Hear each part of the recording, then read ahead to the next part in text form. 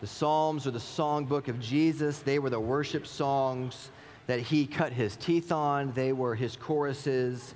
They speak about him in every verse. We come out of a series on the doctrine of the church, a series that was pretty heady, that was more intellectual, that was more explicitly theological in nature, that really stretched our minds. And now we turn this summer, in our summer series, to the Psalms, the series that doesn't stretch our minds so much as it goes deep to the heart. It goes deep to the heart of our emotions. And so here today we come to Psalm chapter 3. Psalm chapter 3 is traditionally called a song of lament. A song of lament, a song of sorrow, a song of sadness. So, let's read it together, shall we?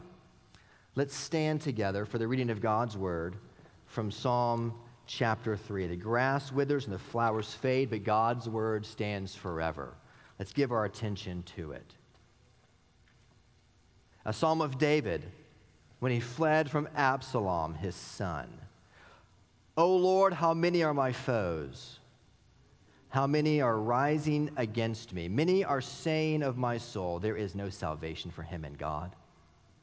But you, O Lord, are a shield about me, my glory and the lifter of my head. I cried aloud to the Lord, and he answered me from his holy hill. I lay down and slept. I awoke again, for the Lord sustained me. I will not be afraid of many thousands of people who have set themselves against me all around.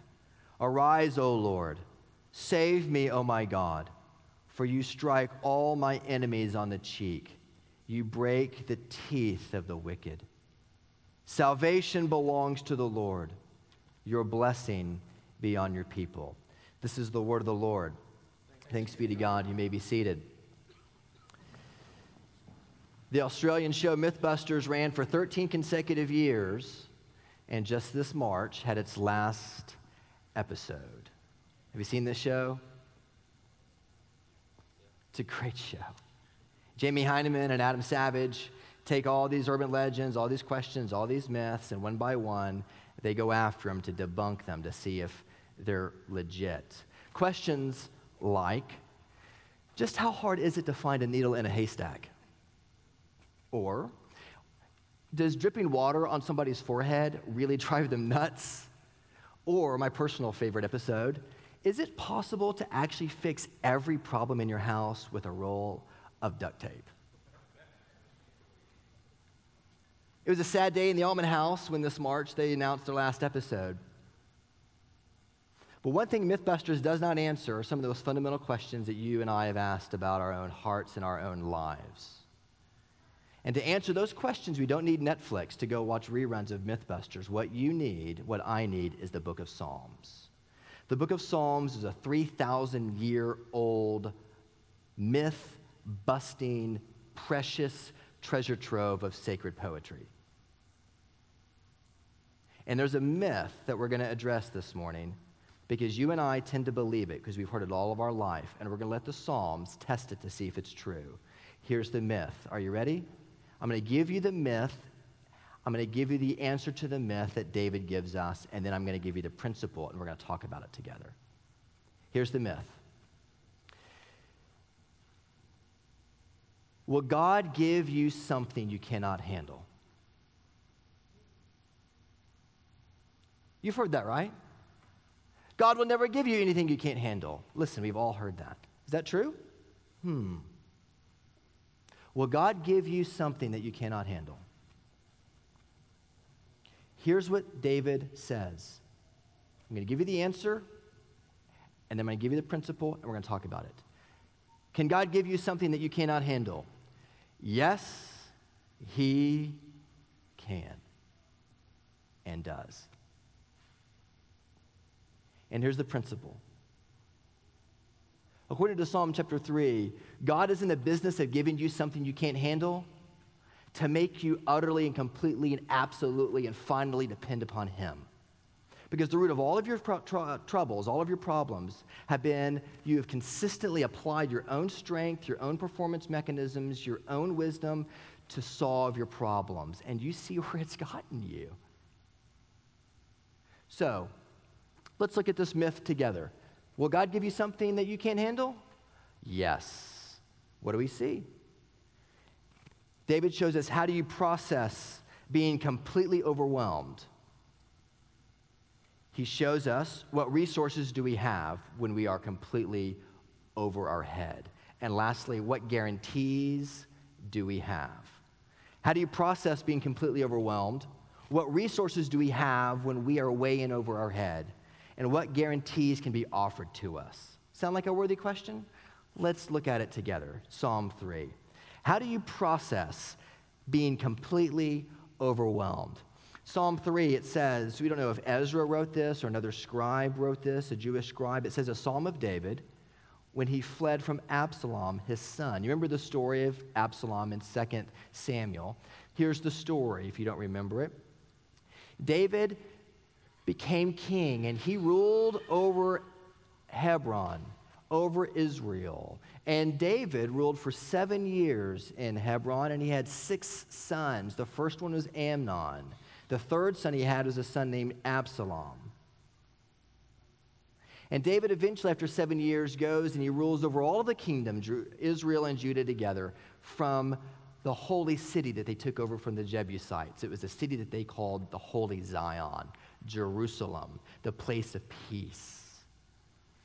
And David had this amazing rags to riches story, right? The young, lowly shepherd boy who is chosen by Samuel to be the king after Saul, and David takes power, and he reigns, and he begins to reign, and he has this incredibly sweet season of peace until his third son, Absalom, kills his first son, Amnon.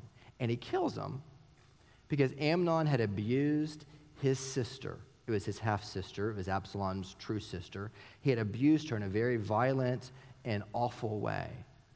And Absalom was so upset that he set his brother up and waited for 2 years to throw a party for his big brother with all of his sons there, and he killed him in cold blood. And King David, after enjoying this great sense of prosperity and peace, had idolized his son so much, Absalom, loved him so much that he just could not come to discipline his son. His son runs off, and he goes and spends time with his mother's father in Geshur. And then years later, David says, okay, I want you to come back to the palace. I want you to come home. So Absalom comes, and he lives in Jerusalem for 2 years. And finally, David says, now you can come to my presence again. He comes to King David, and he presents himself before him. And it says that King David kisses his son and reconciles with him. But Absalom, by this time, had something far greater in mind than reconciliation. Absalom began to hate his father. Absalom began to believe that he was actually a better king than his father could be, more just, more equitable, while his father was in the middle of trying to enjoy his money, taking advantage of people's wives like he did Uriah's. He took his wife and had Uriah killed. Absalom watches all of this from afar, and he goes, I could be a better king than that. And so Absalom, after being brought back to Jerusalem, he runs off to his hometown in Hebron, and he gathers 200 mighty men around him. And the numbers begin to grow, and pretty soon word gets back to King David, your son Absalom, who you kissed, has kissed away the hearts of Israel. And they are following him, not you. And they're coming after you, David. And David knows, I've got to get out of this city. And so David packs his belongings up. He leaves 10 members of his family in the temple to keep it. And David goes on the run. The king of Israel, run out of his own town by his son, who's coming to claim his throne. Listen, I don't know how many of you are being run out of your castle. Probably not many of you. I don't know how many of you have a son who is trying to take over your empire. Not many of us. But you have got things that have overwhelmed you. And you have people who you once thought were very faithful friends who have turned their back on you. And they have cut you very deeply. And you've got circumstances in your life that, in a sense, have come to overwhelm you, whether it's at work, whether you've lost your job, whether you're one of 50 parents, sets of parents who are getting phone calls in Orlando, Florida this morning to say, I'm so sorry your son or your daughter has been killed in a mass shooting. You've seen this on the news last night. Whether you're like the parents who get the knock on the door at 2 a.m. and they go to the door wondering who it is, and they see a highway patrol officer and they realize my teenager is not home. Like the parents of the Texas football star Bill Mercer. We may not be able to relate to David's issue, but we certainly can relate to it in kind. Maybe not in degree. Maybe your son is not trying to take over your life. But certainly there are things that have brought you to the very end of yourself. The Psalms are full of lamentations. A third of the Psalms are Psalms of sorrow. Isn't that interesting? And unless we learn how to take the Psalms of sorrow and process our sorrows of our own life with us, we will not understand the full-fledged resources we have in the gospel. You will live a life of quiet desperation, not knowing what to do with, frankly, a third of your emotional experience. How do you process when you're completely overwhelmed? The first thing the text shows us is that you process your sorrows with sustained prayer. You process your sorrows with sustained prayer. That's what David does. Look at the text with me. It says, O Lord, how many are your foes? After two Psalms, Psalm 1, Psalm 2, here we have the first prayer of the psalm. Lord, how many are my foes? They are numerous. Not only numerous, Lord, but they are aggressive. They're rising up against me. They're not only aggressive, they're not only numerous, but they're emotionally abusive. They're saying, many are saying of my soul, there is no salvation for him in God. Every time you're overwhelmed, whatever it is that you're overwhelmed by, please hear me. There are two components of it, always. There's an attack, and there's an accusation. The attack goes like this. Whether it's a circumstantial attack because of something in your life, or it's a consequential attack because of your sin, the attack goes like this. You once thought you were in control.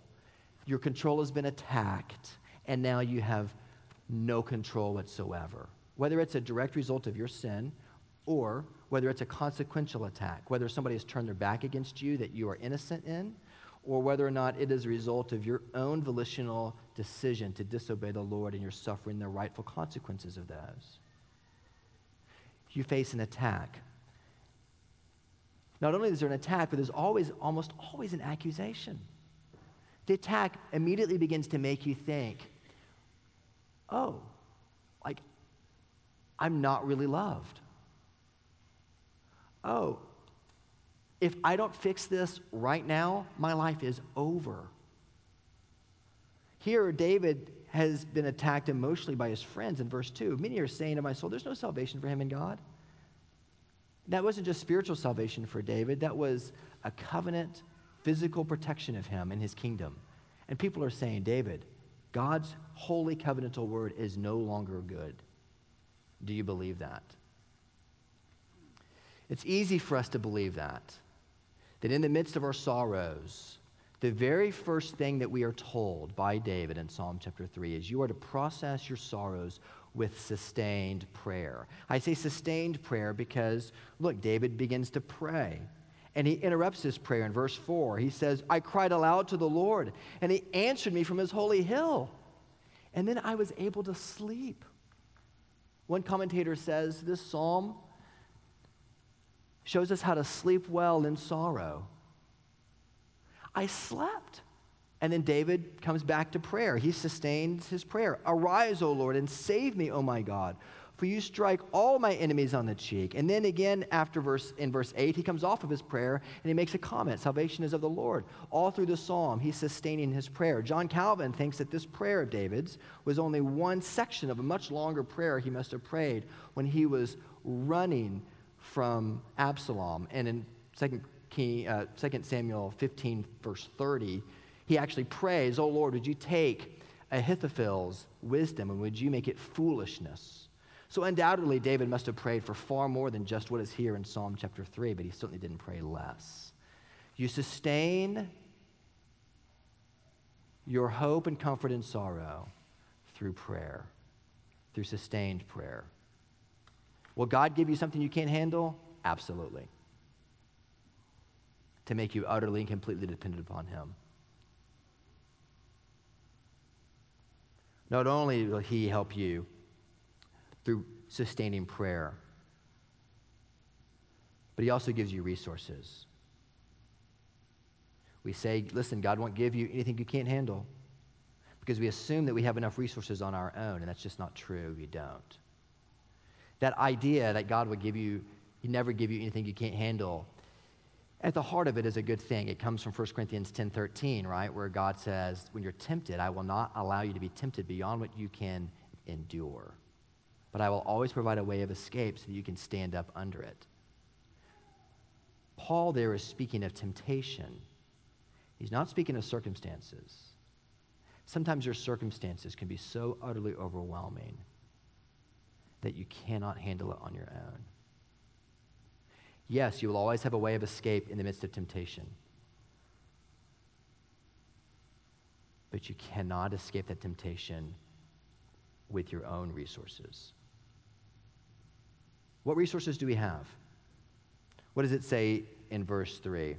David says, listen, my foes are many, verse 1. They're aggressive. They're rising against me. Many are saying of me, there's no salvation in God. They're emotionally abusive. There's an attack. There's an accusation. And then in verse 3, the great contrast. But you, O Lord, are a shield about me. There's physical protection. You are a shield about me. Literally, it's you are a shield that covers me.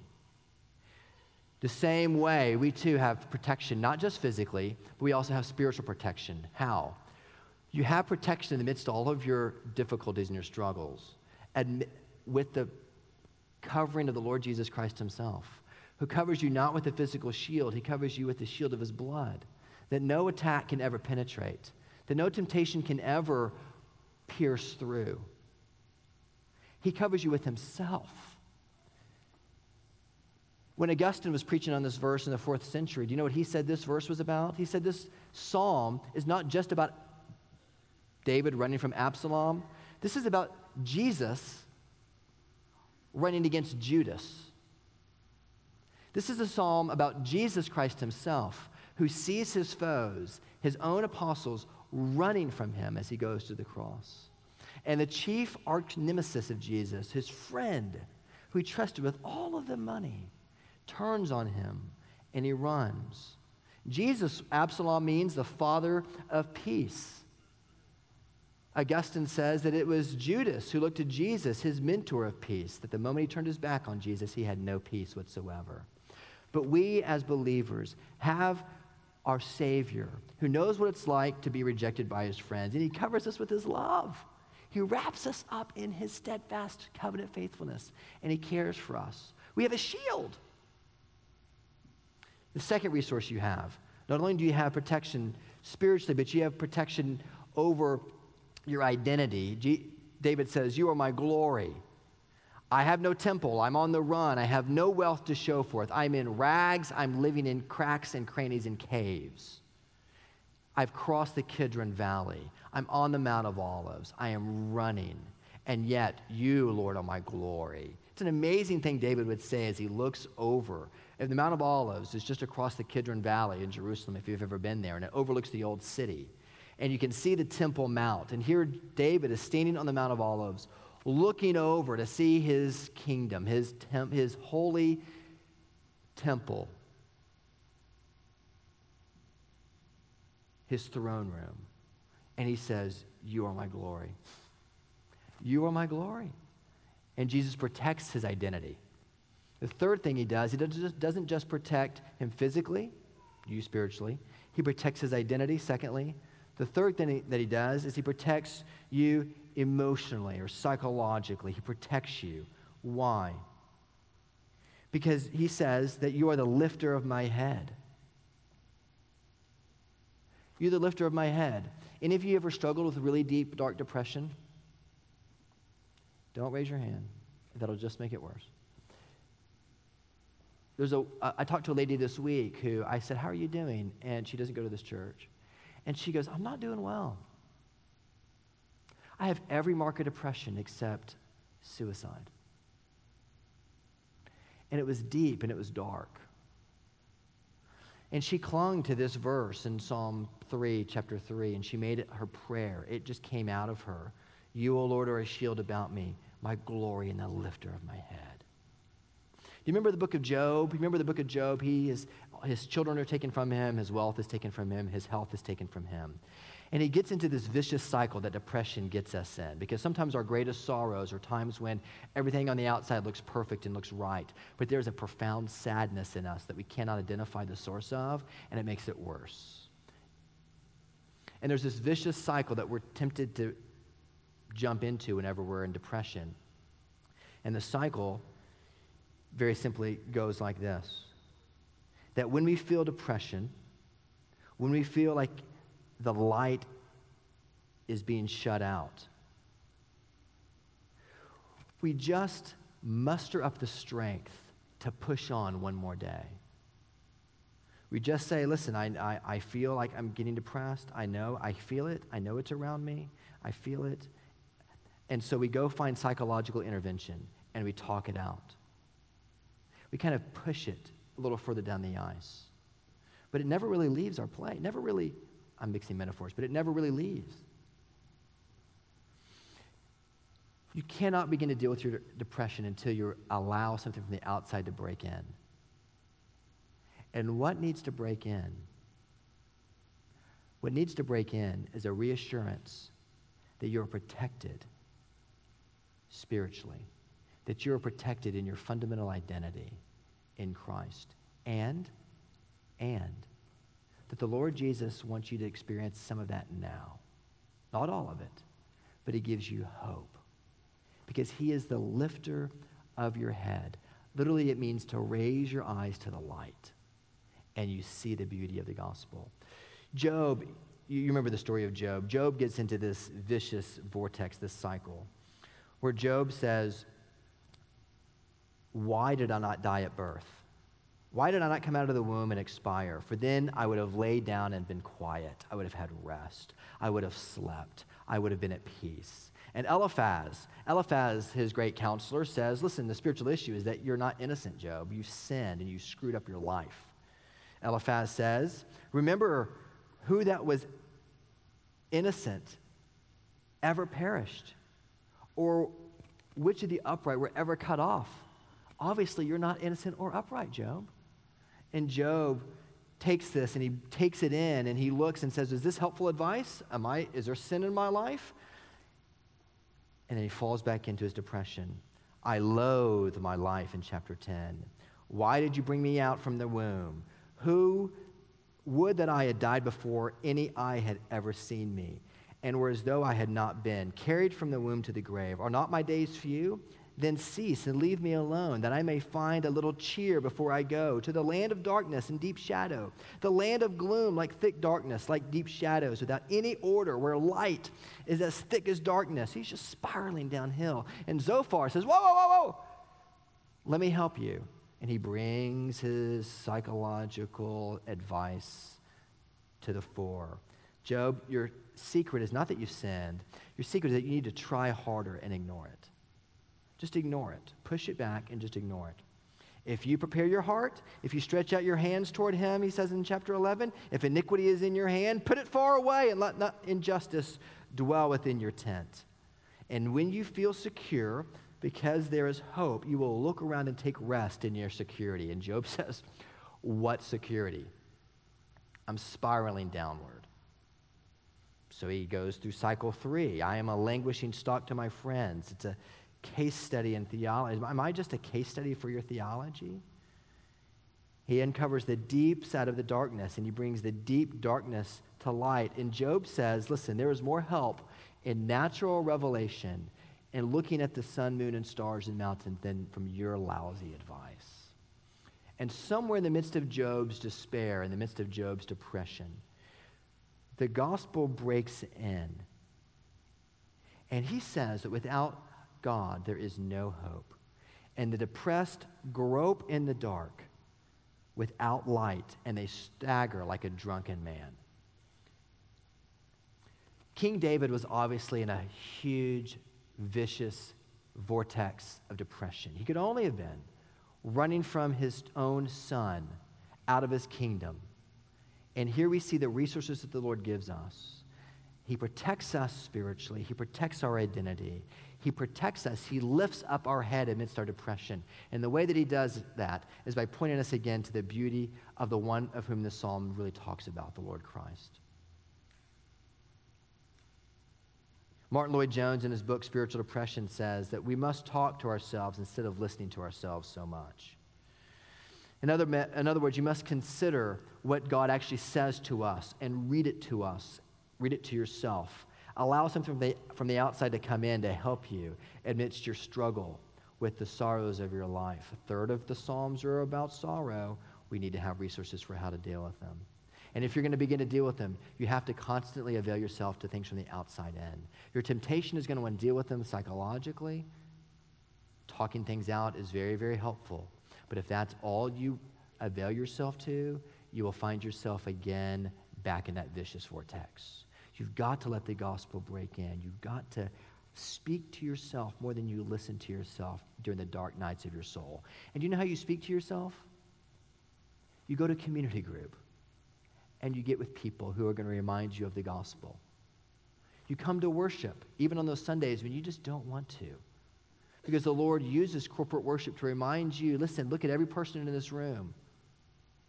Every single person in this room, myself included, struggles with the sorrows of our heart that nobody knows about, that are deep and that they're dark. And we have got to let the gospel percolate through that to shine the light. You've got to be well trained in how to do this.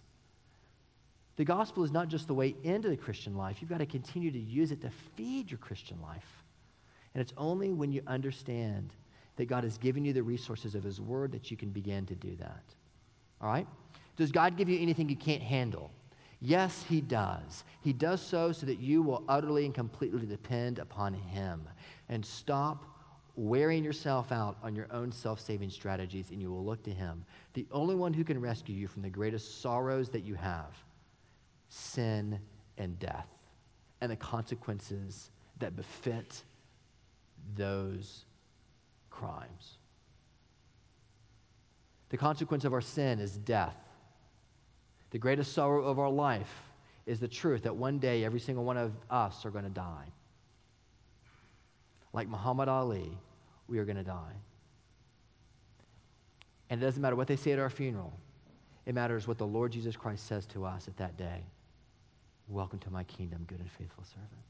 Or, depart from me, you worker of lawlessness, for I never knew you. There's no appeal. There's no doing it again. And that truth, that we will one day face death, is overwhelming. Unless you know there was one for us that also crossed the Kidron Valley, like David did, that also left his holy place, like David did, that went up on the Mount of Olives, like David did, that faced the same temptations that David did and that you and I do. And the Lord Jesus Christ, the greater David, was the one who ultimately won the battle for you over sin and death. So that when you read these Psalms, these precious resources for us, you can bust the myths of your life that you begin to believe, that take you far afield from the gospel and away from the righteousness of Jesus.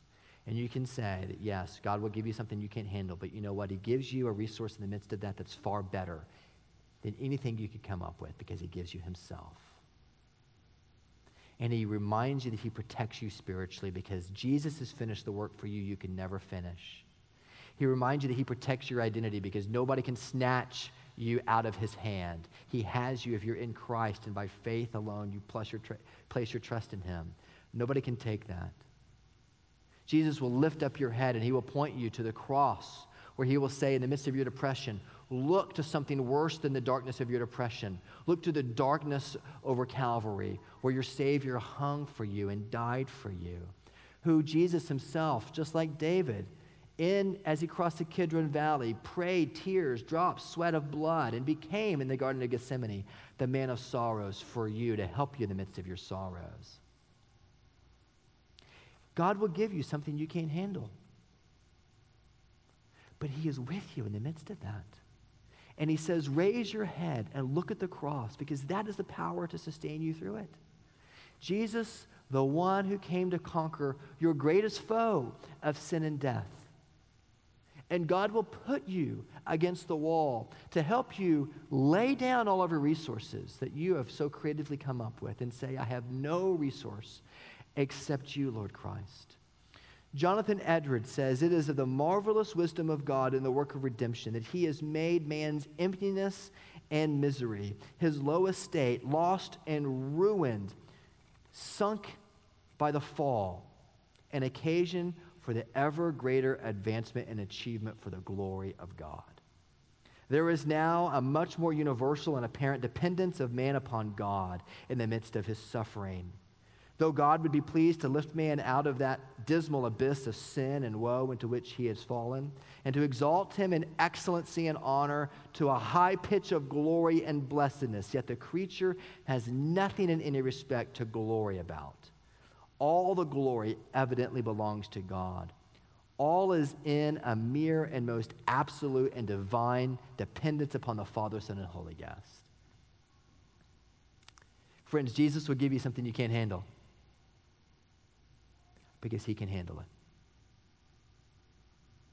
And he is with you. He has not left you on your own. And he gives you this great anthem at the very end. What guarantee do you have? Salvation is of the Lord. It is the heart of the Christian faith. It is not of your doing. It is of the Lord.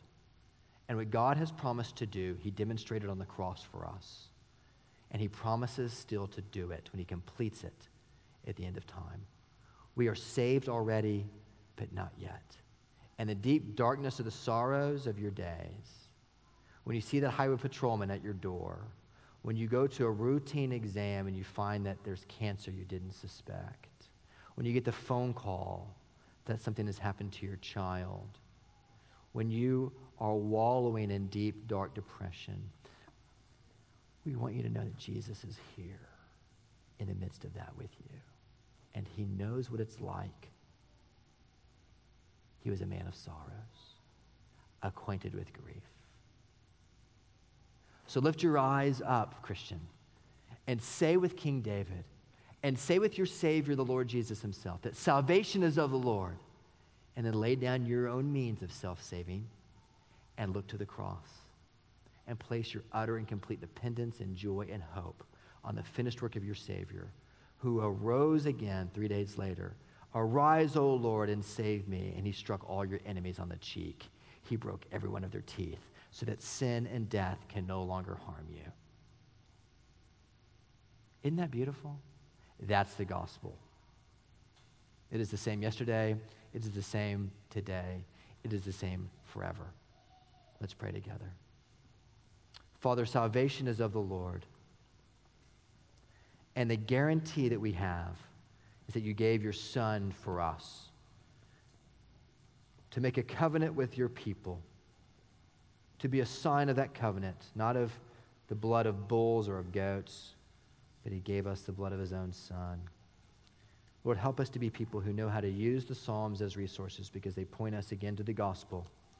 For you will give us things we cannot handle, because you want to drive us into total, absolute dependence upon you, because you can handle it. And we, as Paul says in Colossians, are hidden in Christ with you. Strengthen us, we pray. In Jesus' name, amen.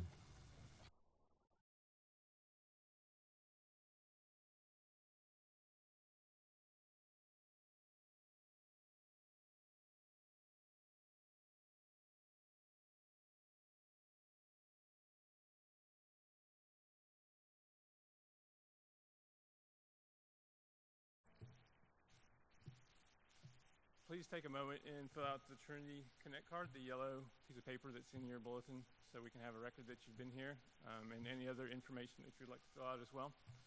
Let's go before the Lord, our Lord, in prayer before we take tithes and offerings. Our gracious God, it is good for us to depend on you. You give us all things that we need for our life. You took all things away from Job, his family, his finances, and you restored it again to him. I pray that you would cause us with our wealth not to hoard it and believe that our safety and our security is in it, but that we would find our hope and our security in Christ. And as we give our tithes and offerings, that would be a token of our trust in you. In Jesus' name, amen.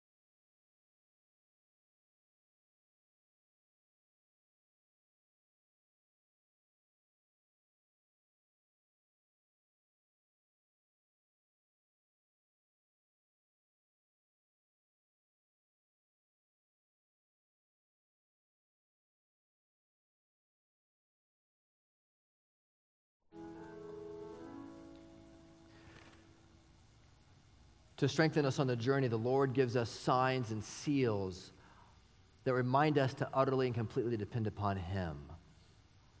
That Jesus, the night that he was betrayed by his friend, Jesus, the night that he didn't go on the run to escape, but that he was taken captive for you and for me. The night that Jesus